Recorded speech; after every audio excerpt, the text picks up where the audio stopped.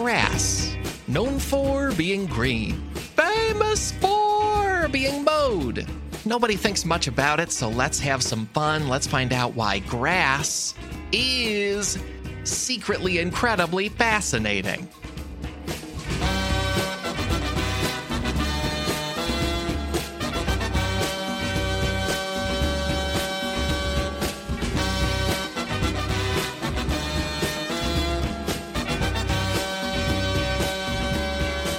Hey there, folks. Welcome to a whole new podcast episode, a podcast all about why being alive is more interesting than people think it is. My name is Alex Schmidt, and I'm not alone because I'm joined by my co-host, Katie Golden. Katie, what is your relationship to or opinion of grass? Neutral. Yeah, that's fair. You know, it's there. It's green. Sometimes comfortable to sit on. Sometimes it's too damp to sit on. Mowed lawns, like really nicely kempt lawns, don't do a lot for me either. I don't know. It's fine, but like I'll take a kind of wild meadow over a clean mowed lawn anytime. Yeah. I don't need a lawn to be totally uniform and perfect. And I now have a little bit of a backyard, and I've been mowing it with a reel mower, which is not the electrical kind. You know, you just push it. Oh, the little push mower. Yeah. Yeah, it's relatively quiet. It feels great. And then I don't worry about the composition of the various plant species. I just cut what's there, and I'm glad about it. It's great. Is it one of those mowers that got the little balls in them? It's the Fisher-Price mower that goes like tonkada, tonkada, tonkada, and there's like little balls that... I thought that was supposed to be a mower. Is it supposed to be a vacuum? Or is it just like a colorful balls push unit? I guess it just trains infants and toddlers to be prepared to push things as adults. Yeah. That society demands be pushed. Get trained for manual labor, babies. Here is a Fisher-Price telemarketer phone. Here's a Fisher-Price pickaxe. Get to work, babies. Yeah, and this topic, it's truly background, truly around us not thinking about it. And so many thanks to @JoeBeam on the Discord, and many thanks to @Ornery Weevil on the Discord, which especially amazing name by the second suggester there. I love an ornery weevil, probably lives in grass. It's very good, yes. You know what? You're right. I don't spend my time thinking about grass. You think I can devote brain power to thinking about grass? No. This is one of those SIF topics where I said, okay, I'll find out what's going on with grass. And it turned out to sort of be the entire topic of plants' life on Earth. Oh, dear. Which is very exciting. Yeah. There's a lot here. And our first fascinating thing is a quick set of fascinating numbers and statistics. This week, that's in a segment called Bump, Bump, Bump, Bump. It's time to read the numbers. It's time to hear the stats. It's time to learn statistics on this new SIF pod tonight. And that name was submitted by Jacob on the Discord. Thank you, Jacob. We have a new name for this every week. Please make them as silly and wacky and bad as possible. Submit through Discord or to sifpod@gmail.com. Off of Muppets, this week's numbers quickly bring us into takeaways. But the first number this week is all 4 of the top 4. What? All 4 of the top 4. Huh? And the list we're talking about here is the world's most grown crops by weight. It turns out all 4 of the top 4 crops in the world are grasses biologically. Huh. Okay. So, what kind of grass are we talking here? We talking about edible grass? We talking about smokable grass? What source of grass is this? This would be a really fun topic to reveal that I am a 1960s marijuana guy. That would be a real character change. But yeah, this word grass, I think to most listeners probably means lawn grass, turf grass, like a green lawn in the United States. Mm-hmm. We are going to talk about that a bunch. In order to talk about that, we should talk about sugarcane, maize, rice, and wheat, and many, many other plants that are grasses biologically. Wow. Okay. I didn't realize the grass family was so diverse.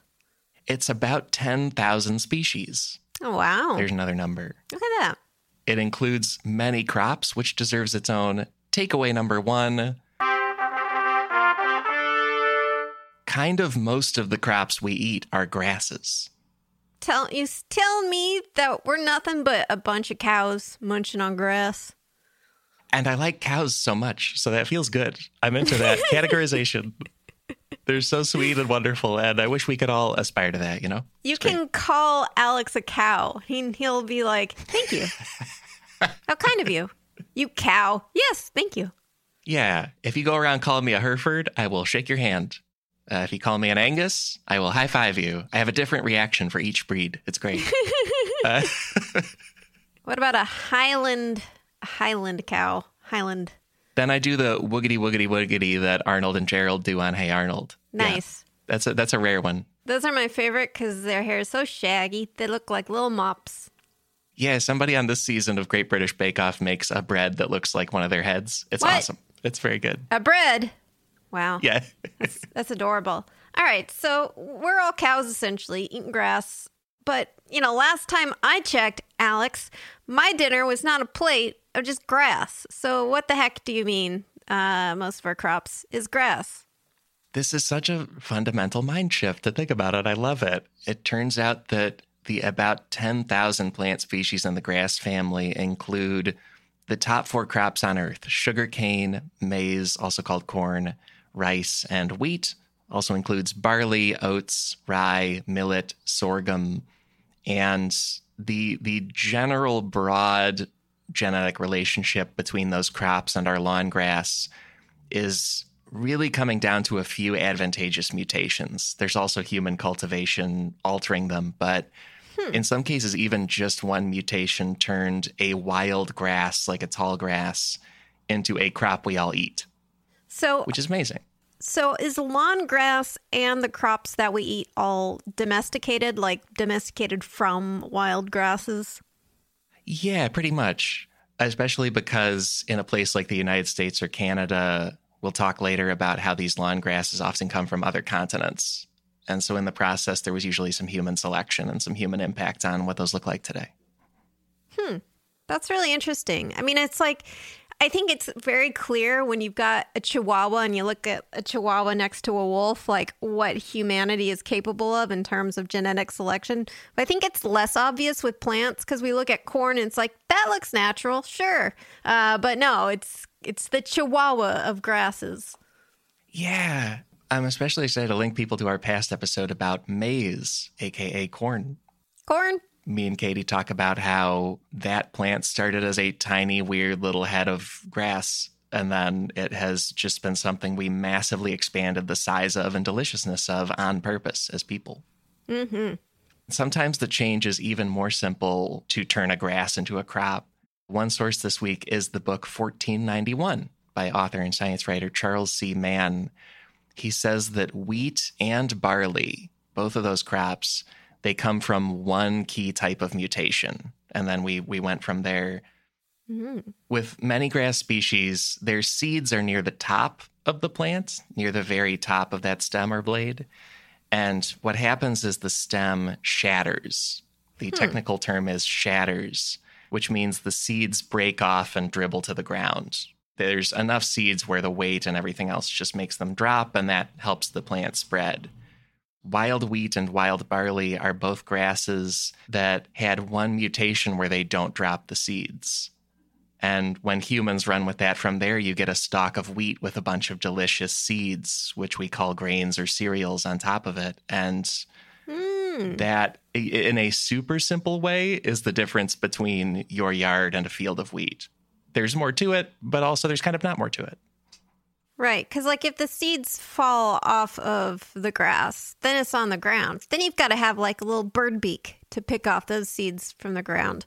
But if they're still on the plant, you can harvest it with a big blade, with a big tractor thing, farming, instead of just being getting a flock of birds to peck at the ground. Little heads up for listeners, our stats song has definitely Muppets-filled me, maybe for the day. And when I thought about birds, the first bird I thought of was the Swedish chef chasing that chicken. So yeah, this is going to be a thing today. It's great. Because that chicken's like, great, just gobble up seeds on the ground. We as humans said, I want a whole field of plants that don't drop the seeds. I will spread and propagate this species in a limited and contained way myself. That's my plan. Yeah. Swedish Chef had those real hands, which freak me out just a little bit. The Muppets that have the real hands. Maybe, I mean, when it's a Muppet, like, I think Fozzie has real hands and it's okay. The problem with the Swedish Chef is he's humanoid. He haunts my dreams. This broad classification thing, and we've talked about how taxonomy can be misleading, but these plants are related in a fundamental way that is interesting. And it's created a situation where these approximately 10,000 species cover a huge amount of the earth. And another source this week is the book Grasses: An Identification Guide by Yale University botany teacher Lauren Brown. She gives us some numbers. She says grasses cover about 1/3 of the land on Earth. Wow. And they cover about 1/2 of the United States specifically. Is this before or after we put a bunch of asphalt around? It's after. Yeah. Wow. As much asphalt as we put on the ground, there's also lawns, farm fields in mostly different countries than the United States, forests of bamboo. There are all kinds of plants that are grasses. Bamboo is a grass, huh? It's a grass, it turns out. It's just different from the Kentucky blue on your fancy lawn. Try your little push mower on a bamboo forest, Alex. See how that turns out. I don't know why I'm being so mean to you, but yeah, you try your little mower on a big bamboo field, Alex. You and pandas giving me a noogie. Yeah. Yeah. Man, bullied by pandas. What a state to be in. Nature's biggest nerd. Yeah, so that's the most global and broad sense of the word grasses. And we won't really talk about crops the rest of the show, but there are all kinds of amazing grasses that most humans are not eating.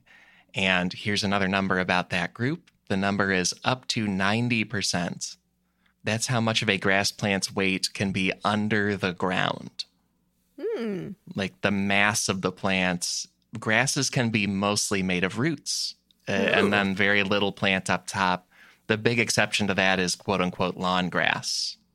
I mean, I know that grass plays a big role in preventing erosion, particularly wild grasses. And I think that was one of the reasons we had the Dust Bowl in the 1940s. Yeah.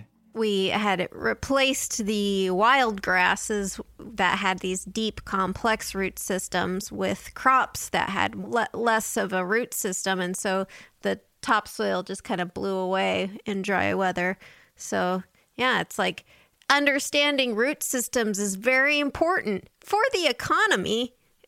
Yeah, and for all life on Earth. It's great. Yeah, that too. And well, less important than the economy, all life on Earth. I mean, is all life on Earth good for the economy? Oh, no, we're thinking too big. Rate it in. Again, I'm thrilled about this topic because it becomes brain-explodingly global and covering all plant life. Yeah. And in general, many grasses are mostly made up of roots with only a little plant above the ground. Because takeaway number 2, many grass plants are mostly a root system for a bunch of amazing reasons. There's at least 5 reasons here for a species of grass to want to grow a massive root system under a relatively small blade above the ground. Can I guess one reason? Yeah. They keep getting eaten by herbivores and cows.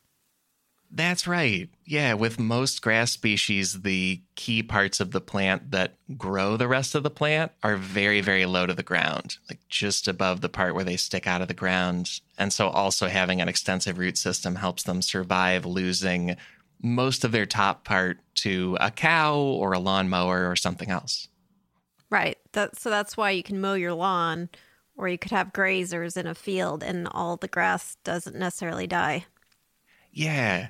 My favorite example with that grazing, I'm going to link an amazing piece by science writer Ed Young about North American bison. Oh, bison. Bison. And- That's a new one. I've never heard of bison before. And an amazing number in that piece is from a study of how bison trample and graze grasses. The study found that grasses contain 50 to 90% more nutrients by the end of the year because bison open up new green shoots to new sunlight. Like they eat the taller, older plants, and then the new plants have more sunlight. And so this grazing can even be beneficial for a population of grass. Yeah, that's what's so interesting is a lot of these, you'll see these relationships between animals where like one animal eats the other or an animal eats a plant and then it turns out that's actually good for the plant. Or when you have one animal preying on another, it doesn't necessarily mean that's good for the individual, but it could be good for the entire population due to like making sure the population's not too dense and preventing the spread of disease, things like that. And it's really cool, these relationships with plants, because you can like, typically is not the case with animals, like where you can eat part of a living plant and it's still alive. There's such a close and intimate relationship between animals and plants, and it's not always, often it can be sort of mutualism, which is where each party benefits. Yeah, and grass benefit partly by really, really rooting into the ground. Like I think I'd heard the figure of speech grassroots, like a grassroots movement. And I wondered because I thought, oh, isn't grass like the weakest plant? Why would that be an interesting root? But it turns out, smartly or not, that's sort of referring to the enormous root systems of especially tall grasses and prairies. I have literally never thought of that. I guess just I've never thought beyond just like, grassroots organization, just not thinking about what it means, just passively accepting this weird phrase. But yeah, that's really interesting. Yeah, I've like pulled up a little bit of grass at soccer practice. It's very easy as a little child. And then people are like, we need a powerful grassroots movement. Yeah. Which, you know, in many of our heads should be weak. But it turns out the roots are super strong. It's cool. Did you ever try to eat grass when you were a kid? No. Wasn't interested, I don't think. Yeah, I was interested in it. The best part is like sort of the part nearest to the ground, though, which I guess is the part you shouldn't eat because that's like the part that grows the grass. But yeah, no, you know, it's pretty good. Oh. I ate a lot of things when I was a kid. Snails, dirt, grass. Our bison listeners are going to be so mad to hear how you ate that. Oh, man. They're going to be like, that's wrong. So I said we have at least 5 reasons that grasses grow huge root networks. One is that they are able to survive grazing that way. Another related reason is they can survive getting stepped on. Oh, yeah. That makes sense. That's another thing that's just low-key interesting about grass is that we constantly step on it, and it's usually okay. Yeah. I guess if you're nature's carpet, you gotta be okay with things stepping on you. Yeah, and stepping can kill grass, but it turns out the worst thing for grass with stepping is if the dirt gets compacted by like very heavy stepping or constant stepping, because that gets at the roots. But otherwise, their growth parts are very low to the ground. If the top of the plant gets bent or squished, they're usually okay, and they're really built to be stood on. Primarily because they have extraordinary root systems that keep them in place and are most of the plant. So maybe I shouldn't do river dancing on grass while wearing weighted clothing. Yeah, you should do it in the river, like the name says. You should be on a raft or something. And third reason here is that big root systems let a grass store lots of water under the ground. Yeah. It just is a lot of physical room to hold on to that, and water evaporates much more slowly under the ground. That's also why a lot of drier parts of the world have robust grasslands as a plant life ecosystem. Right. Because the grass is good at using the water that is there. That makes sense because you have to go through dry spells. And you see this with animals too, where they will bury themselves underground. With toads, they'll form a mucus seal around themselves to kind of hibernate during the dry seasons. And it sounds like grass has a similar technique where it's retaining all the water underneath the ground in their root system so that they can, the essential part of the grass can survive, even if a lot of the superficial grass is dried out and dead. That's absolutely right. Yeah. Yeah, like if you see a sort of not healthy looking grass, it could be doing poorly, but also it could be fine under the ground. You don't actually know because so much is below the surface. It's sort of like an iceberg in my mind now, which I love. I had never thought of grass that way. Boats are constantly crashing into it. Like when a boat sees some grass, that's not a good sign. You're off course. And a fourth reason here is that grass can basically bully other plants and keep them out of the area by just putting too many roots in too much of the dirt. So that's just a power move by grass, but you can have a field of grass where it's basically boxing out other grasses, if people know that basketball rebounding term. Yeah. Nice photosynthesis, nerd. Good. Wow, look at that stamen, four eyes. Maybe the weirdest, coolest reason they'll grow huge root systems is that some grasses primarily multiply by growing new stems underground. Like we were talking before about some grasses shattering from the top. Grasses can also spread their seeds with new stems that are called rhizomes. Mm-hmm. And two grasses that particularly do this are bamboo.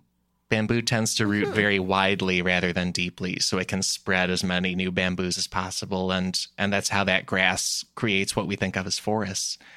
And another example is sweetgrass, which is a North American grass cultivated and harvested by many native peoples for baskets, fragrances, cultural ceremonies, and they historically have known how to work with that and support that rhizome growth. And so these are all sort of clonal. Like you have a forest of bamboo or a big sort of field of sweetgrass. It's like a lot of it's going to be clonal from the same organism. That's right, yeah. And that's part of how grass has filled a third of the Earth's land, like we said. There's this amazing root system partly supporting that. I'm so excited to link the United States Botanic Garden in Washington, D.C., because they have exhibits of just how big these roots are in a way you never really get to see in the wild. And some prairie grasses can grow roots up to 15 feet deep. There's another number. 15 feet of roots from a grass that is shorter than that above the ground. And it's an amazing extensive network that we don't know about. I'm looking at this photo of the root system of wheatgrass, and there's a gentleman holding it up, and it's like the size of this gentleman, if not bigger. It's like you're like looking through the crowd and you see someone who has like a tiny head, but then below that tiny head, they have a huge buff body. I'm remembering our Max Fun Drive Boco with our buddy David Bell about the Super Mario Brothers movie from 1993. The Goombas in that weird movie are extremely built that way. It's a weird, tiny little head on the biggest body. I've got Goomba proportions. So yeah, this situation is across many grass species. There's buffalo grass in North American plains that can go up to 8 feet into the ground, even though it's only 10 inches in height. There's vetiver grass as an Indian grass that a lot of people plant all over the world for its root system to hold land in place. Really, the main exception is stuff like Kentucky bluegrass. And part of why lawns often need a lot of human care and human attention is that those grasses don't have huge roots, so they struggle in droughts and they trample easily, and they lack all of these advantages that we're talking about from the enormous, amazing grass root systems. Tiny and feeble because of less roots.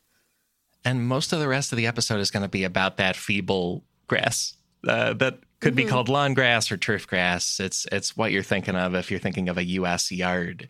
Yeah. And we have tons more numbers and takeaways about it. The next number is 30 feet. 30 feet or more than 9 meters. That is the length of a giant yellow picture of a penis drawn into the grass of a lawn in the UK city of Bath in England. Is this permanent? Is this just a feature that everyone accepts? So it's a prank. Someone did a prank. Okay. Nice. I'm very excited to link the picture because it's just fun. It is a big picture of a penis in front of perhaps the nicest and most 1700s English buildings I've ever seen. Can I say about this wiener is it's like sort of just perfectly geometrically proportioned. The balls. I mean, anatomically, this is not accurate, but the ball portions, these are basically perfect spheres. Yeah. And then of course the shaft part is like this perfectly straight lines. Mm-hmm. Yeah. It looks like they used a giant compass to create this. A classic prank protractor. Got to have a protractor for your pranks. Yeah, and I feel like they got the geometry right in order to make very clear it is a penis, just to be pranky, because they drew this 30-foot penis on the lawn of what's called the Royal Crescent.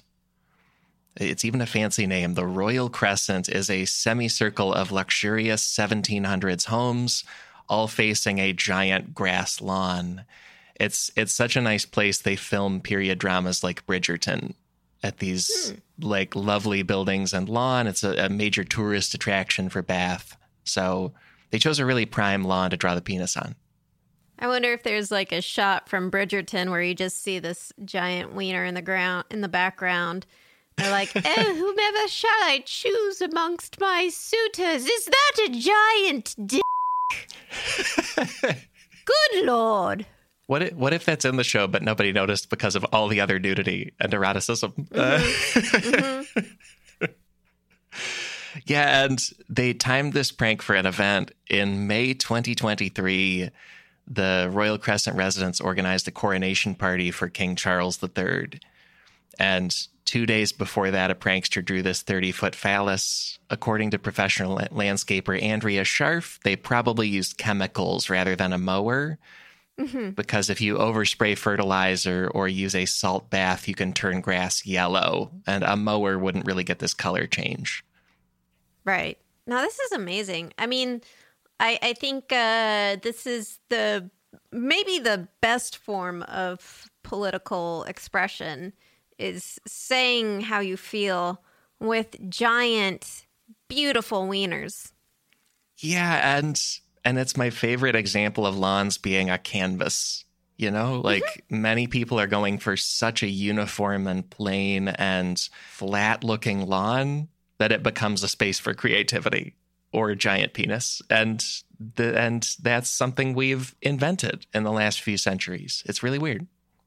Are we sure, though, this is a prankster and not an alien race trying to communicate with us using the only language they know how? Through wieners. Wow, I didn't realize crop circles could be a grass topic, but right, weed and corn and everything. It's alien. Aliens are writing to us through grass, maybe. Cool. They love grass. Why don't we? It's like, now tell them that they are heads, Xenor. Do you think they will understand this crop circle means we think they are a bunch of dorks? Speaking of the whole earth, we have done a couple humongous takeaways and a bunch of numbers. We're going to take a quick break and then examine the conquest of Earth by various grasses and lawns. Wow, I welcome them.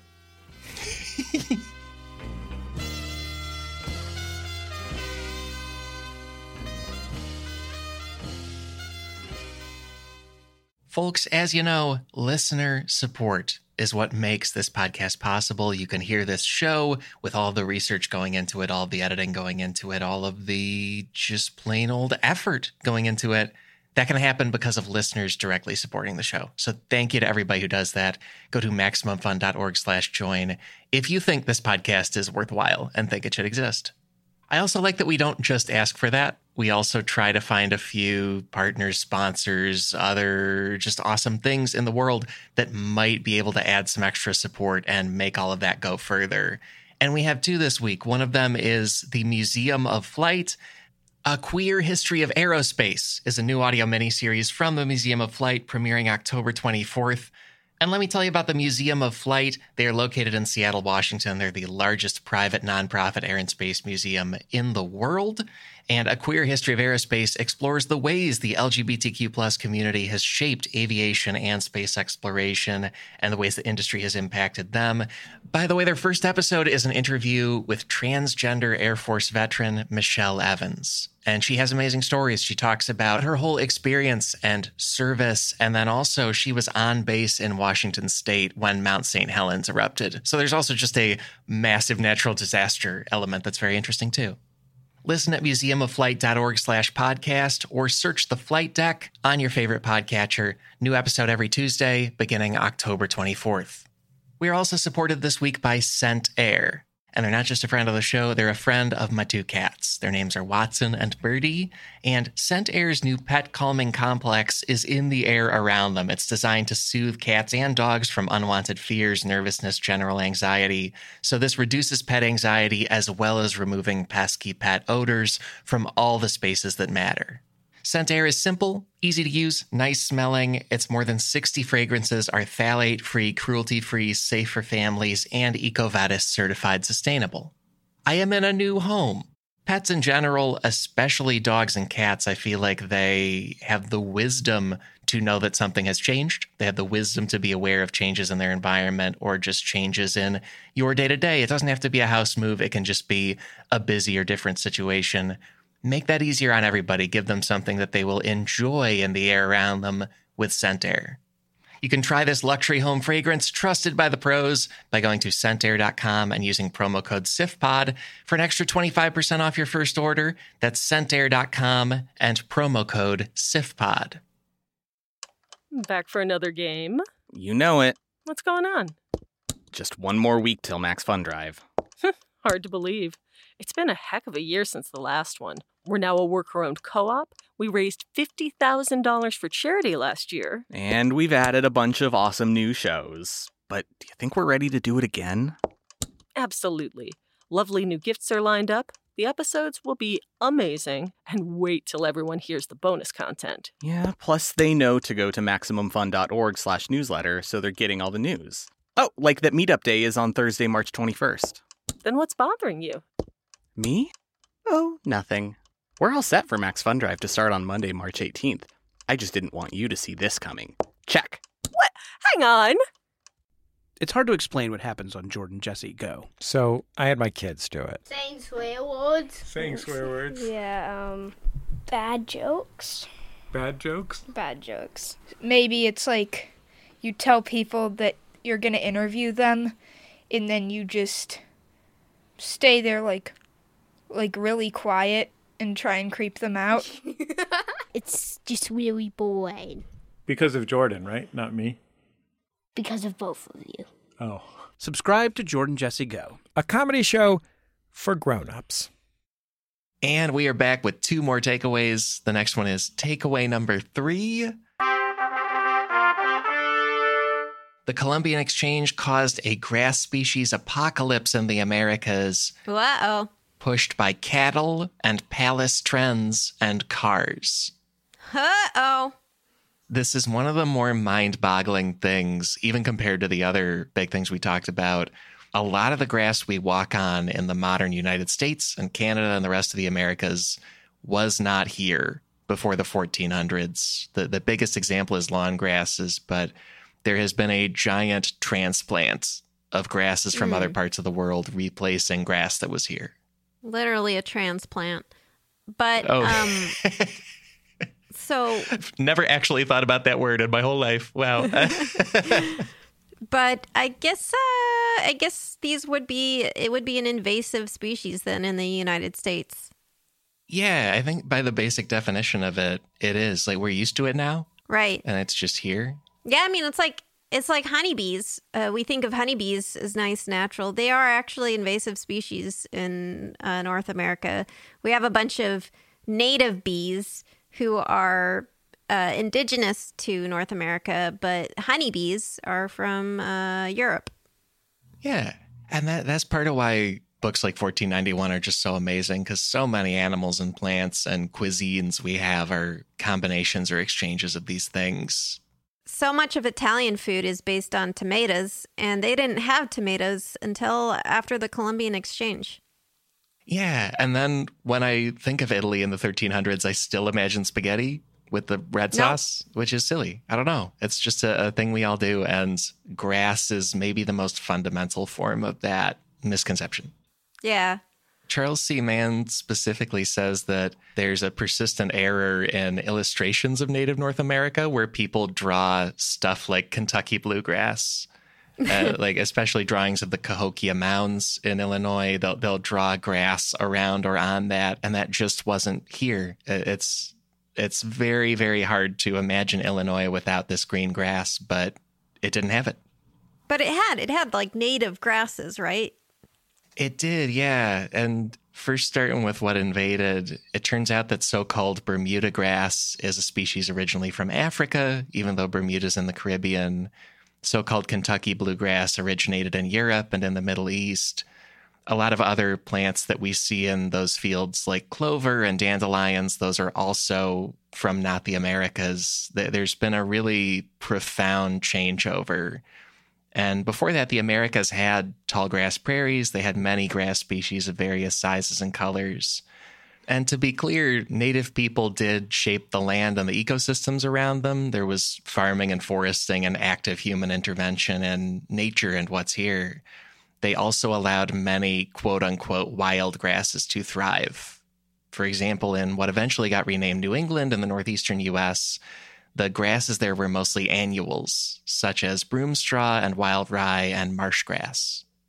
So they would, was their use of these grasses, but sort of also kind of keeping them not necessarily as in like a farm situation, but making use of the grasses that were there, or would they actively farm these grasses?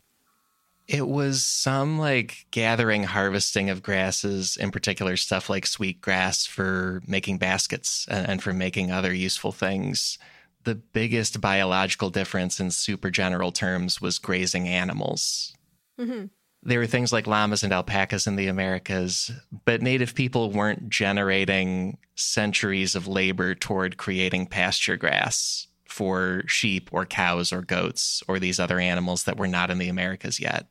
And so they were doing all kinds of farming crops and other things, but just less attention toward a short green grass for animals to eat. So was the introduction of the invasive species purposeful? Like, did we bring these grasses with us intentionally? It was initially accidental, but then on purpose almost immediately after that. I want to cite a piece for Scientific American by Crystal DaCosta, the blog of the Smithsonian Gardens, digital resources from the Canadian Encyclopedia. There's a bunch of sources coming together for this story, and the beginning is that Europeans start invading the Americas, and there's cargo on their ships, such as hay, that often contained loose seeds of European grasses that could get hauled onto land and germinate. There's also how weeds like dandelions got here. And dandelions are technically flowering herbs, they're not grasses. After that initial accident, then Europeans released livestock that had not been in the Americas to just eat whatever grasses they saw. Because they were like, oh, there's weird different grass, you guys can just eat that. They didn't co-evolve with the animals that the Europeans introduced. Exactly. And much like many combinations of a new invasive species, the invasive species of stuff like cattle super overgrazed this native grass and wiped it out, usually in one season, wherever they went. And there are different grazing styles of different ungulates, different herbivores. Like some will eat grass closer to the ground, some will eat like the top of the grass. So like it really is important that the animal match the grass in terms of the like how much evolutionary history they have. Otherwise, like say a bison will eat native grasses in a way that, you know, encourages their growth and is healthy and sustainable, whereas like a pig or a domesticated cow might eat grass in a completely different way, eat different parts of the grass, root around in different ways that actually kills the grass rather than just take some of it and then it can replenish itself. Exactly, yeah. This whole thing gets driven by European humans wanting to bring livestock and not caring about whether the livestock were going to kill all the grass. Yeah, we there didn't. weren't. We didn't care about whether we displaced and killed people who lived here. Right. It's hard to imagine us caring about grass. Exactly. They were just being careless. And the thing that kind of snapped them out of not thinking about the grass is that with all the grass dead, their animals started starving, which led to the European humans starting to starve. So they proceeded to request shipments of seeds, of pasture grass and of clover. Ah, I see. And then on purpose replanting that where they had just wiped out native grass. Interesting. Yeah. I mean, not a lot of planning there. Not a lot of forethought in terms of, I guess that the grasses that they sent were more resilient against the grazing habits of the animals, given that there was sort of a more coevolution between those grasses and the domesticated animals that the Europeans brought. That's right. It is engineered by people, and I guess you could call it more sustainable. Like once you have caused this apocalypse of the native grasses, then they put in grass that does fit well with the animals that they also invaded with. Right. Right. Once they ruined everything, they set up something sustainable. Yeah. Well, hey, waka waka. I know that Muppet. And also, since we're doing a grass episode, I just learned... I got a joke. Hang on. Yeah. I got a Fozzie joke. Ooh, what perfect. do you call it? Wait, what's Fozzie? Hang on. What's Fozzie? What's Fozzie's voice? Is that kind of it? Oh, yeah, that's the Fozzie. Like, what do you call it when you kill all the grasses that were there? I don't know. It's an herbicide. Waka waka. All right. Sorry. Fozzie Bear I live at apologize. the Scott's Lawn and Garden Outlet. Live at Four Seasons Landscaping, Fozzie Bear, followed by Rudy Giuliani. Yeah. And then Statler and Waldorf are like, I don't know who belongs in jail more. Yeah, Yeah. It's funny. It's good stuff. There's also, just tucking it into this since we're doing a grass episode and trying to be very comprehensive, I found out clover is not a grass. Oh, Because what is it it? has a different head on it and stuff. It is a legume. A legume. Interesting. Isn't peanuts a legume? It is. Anything with seeds and pods is one of the qualities. And so clover is kind of related to like peanuts and beans and lentils and stuff. Never would have thought that. Does anyone have like a clover allergy then? Because like if people have a peanuts allergy, could they have a clover allergy? On the Discord, if you have a clover allergy. Yeah, please. I would be fascinated to know what that's like. I hope you're okay. I hope you're okay. It's not my job to worry about it. Anyway. So this wave of European-driven and livestock-driven grass change, that leads to further grass seed exports, especially because not only are farmers releasing livestock animals onto grass, they're often not managing it totally well. And so if animals overgraze a patch of the field, briars and bushes and other different plants will move in. And so then farmers responded by wanting more seed to undo that. This builds up a huge grass seed industry for agriculture. And that sets the stage for grass seed sellers to say, hey, could I also sell this to homeowners? And they do. And so then we get a lawn industry. And there's many stages and starts and stops of that. But the earliest lawn owners are the very wealthiest people in the colonial North America and South America. I'm shocked. I'm shocked. I know. The wealthy doing something kind of ornamental, you'd never expect it. The particularly big drivers of this were Britain and France. The wealthy people in those countries, because they had nobility, were setting up huge lawns at country houses in England or especially palaces in France. And in the 1700s, you needed huge amounts of servants and human labor to do what later stuff like lawnmowers would do. So it took enormous wealth to have, the kind of lawn around Downton Abbey, let's say, or Versailles. You needed like 500 Alexes with pairs of scissors, clipping each blade of grass individually. There's also an odd thing that we also ran into in the ice cream episode we did recently. There's a time period in like the mid 1700s, late 1700s, where Thomas Jefferson and George Washington were key trendsetters for bringing rich European people stuff to the United States. Apparently, Washington was particularly influenced by English country houses. Jefferson was blown away by a visit to Versailles, and both of them decided they wanted lawns at their estates. Can't we just... And, of course, enslaved people to maintain it. But Right, which sucks.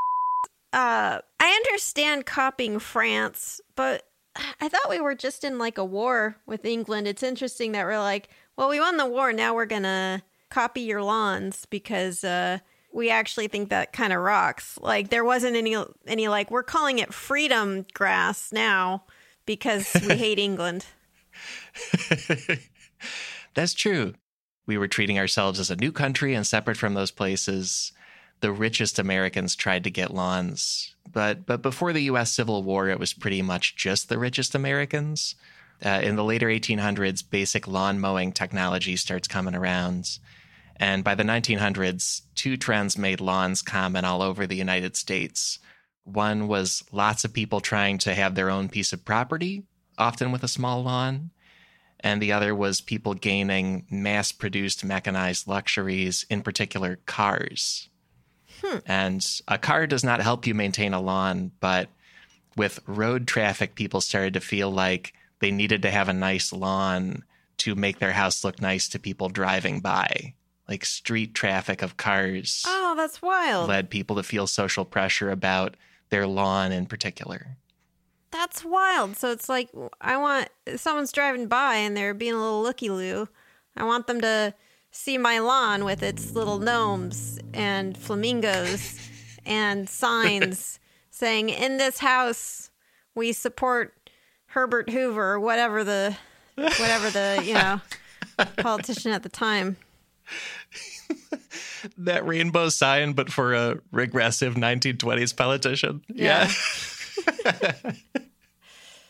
Yeah, exactly. Like when people were just walking around town, you felt like, not that many people are going to see my house. And then once people, especially living on key roads, were being driven past, they thought they're only going to see my place really fast. So the paint needs to look nice on the front and the lawn needs to look uniform. It needs to be a good green blur when they're going by. I feel like cars changed American culture so much, and not not really in a good way entirely. I actually wrote a whole episode about that on Summer News about Gonna link it. It's great.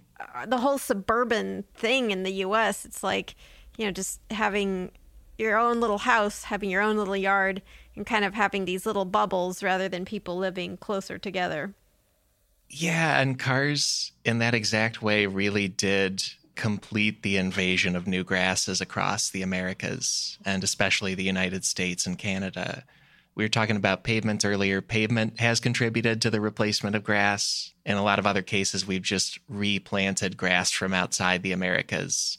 The thing most removed by that is North American prairies.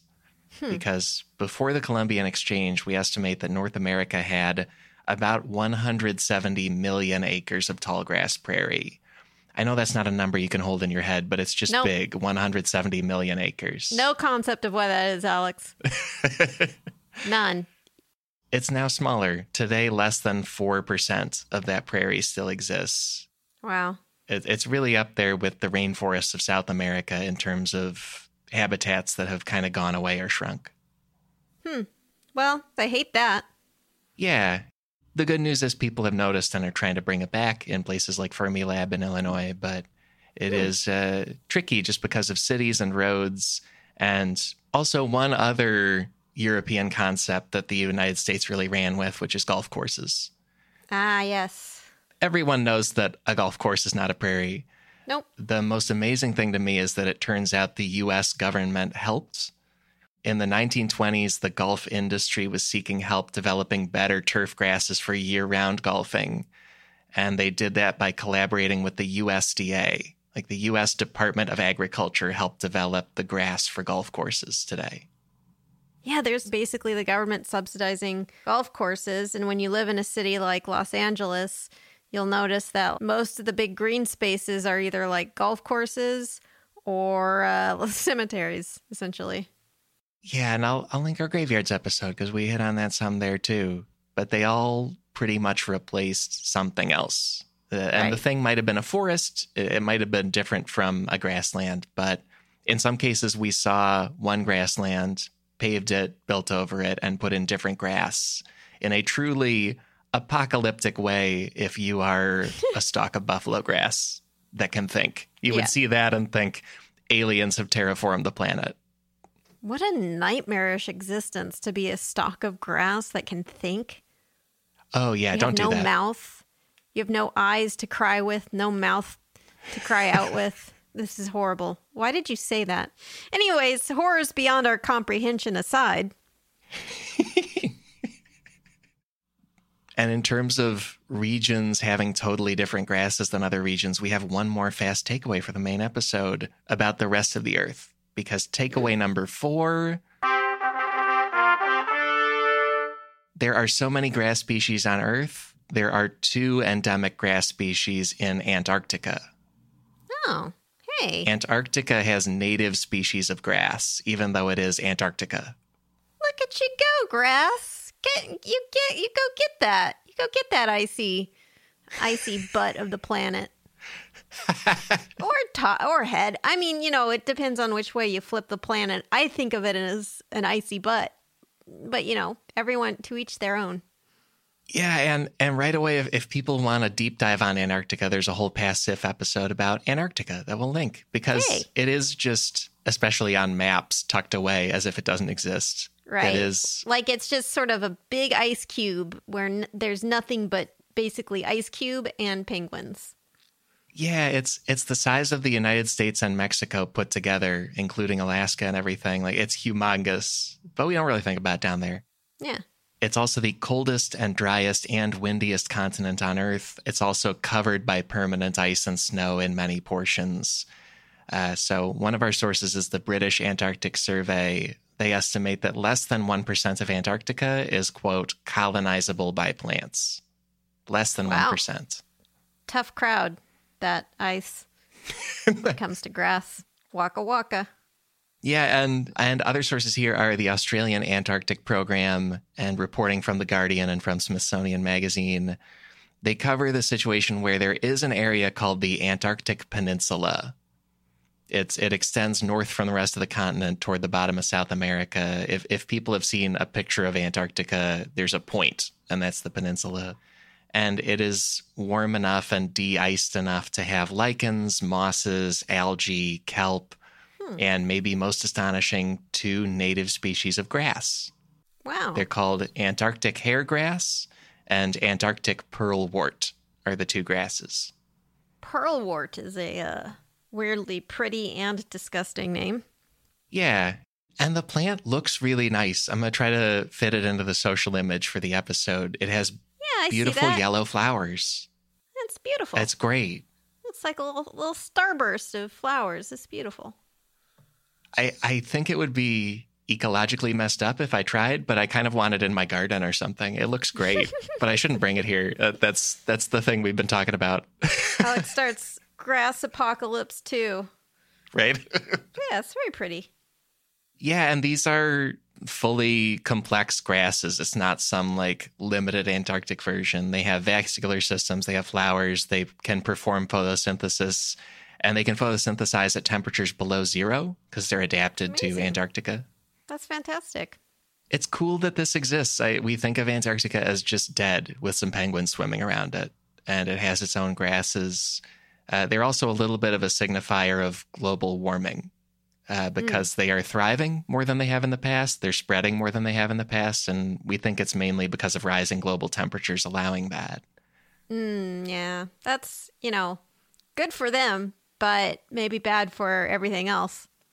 Yeah, like I'm still thrilled they exist. And I guess I'm glad they're one more way we can tell that's happening.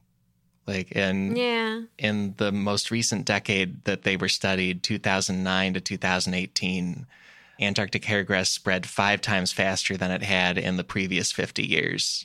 Whoa. And Antarctic pearlwort spread 10 times faster than it had in the previous 50 years. So we are changing the climate, and this lovely grass is one indicator.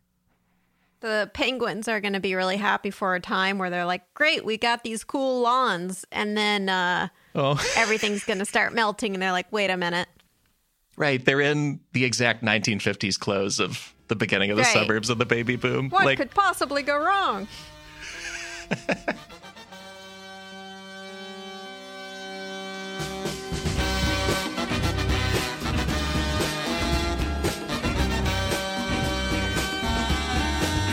Hey, folks, that's the main episode for this week. Welcome to the outro, with fun features for you, such as help remembering this episode, with a run back through the big takeaways. Takeaway number 1, most of the crops we eat are grasses. Takeaway number 2, many grass plants are mostly a root system for a bunch of amazing reasons. Takeaway number 3, the Columbian Exchange caused a sudden grass species apocalypse across the Americas, which got pushed by livestock and palace trends and cars. And takeaway number 4, the Earth is so grassy, there are 2 native grass species on Antarctica. Those are the takeaways. Also, I said that's the main episode because there is more secretly incredibly fascinating stuff available to you right now. If you support this show at MaximumFun.org, members get a bonus show every week where we explore one obviously incredibly fascinating story related to the main episode. This week's bonus topic is the surprisingly bizarre origins and psychology of AstroTurf. Visit sifpod.fun for that bonus show, for a library of more than 14 dozen other secretly incredibly fascinating bonus shows, and a catalog of all sorts of Max Fun bonus shows. It's special audio just for members. Thank you for being somebody who backs this podcast operation. Additional fun things, check out our research sources on this episode's page at MaximumFun.org. Key sources this week include a lot of books, such as Grasses: An Identification Guide by Lauren Brown, 1491 New Revelations of the Americas Before Columbus by Charles C. Mann. We also use tons of digital resources from PBS, National Geographic, the U.S. Botanic Garden, the Canadian Encyclopedia, and more. That page also features resources such as native-land.ca. I'm using those to acknowledge that I recorded this in Lenapehoking, the traditional land of the Munsee Lenape people and the Wappinger people, as well as the Mohican people, Scatagook people, and others. Also, Katie taped this in the country of Italy, and I want to acknowledge that in my location, in many other locations in the Americas and elsewhere, Native people are very much still here. That feels worth doing on each episode. And join the free SIF Discord, where we're sharing stories and resources about Native people and life. There is a link in this episode's description to join that Discord. We're also talking about this episode on the Discord. And hey, would you like a tip on another episode? Because each week I'm finding you something randomly incredibly fascinating by running all the past episode numbers through a random number generator. This week's pick is episode 118. That is about the topic of the Great Lakes, as in the 5 largest lakes in North America. Fun fact, Lake Superior contains more water on its own than the other 4 Great Lakes have put together. So I recommend that episode. I also recommend my co-host Katie Golden's weekly podcast, Creature Feature, about animals and science and more. Our theme music is Unbroken Unshaven by the Budos Band. Our show logo is by artist Burton Durand. Special thanks to Chris Souza for audio mastering on this episode. Special thanks to the Beacon Music Factory for taping support. Extra special thanks go to our members, and thank you to all our listeners. I am thrilled to say we will be back next week with more secretly incredibly fascinating. So how about that? Talk to you then.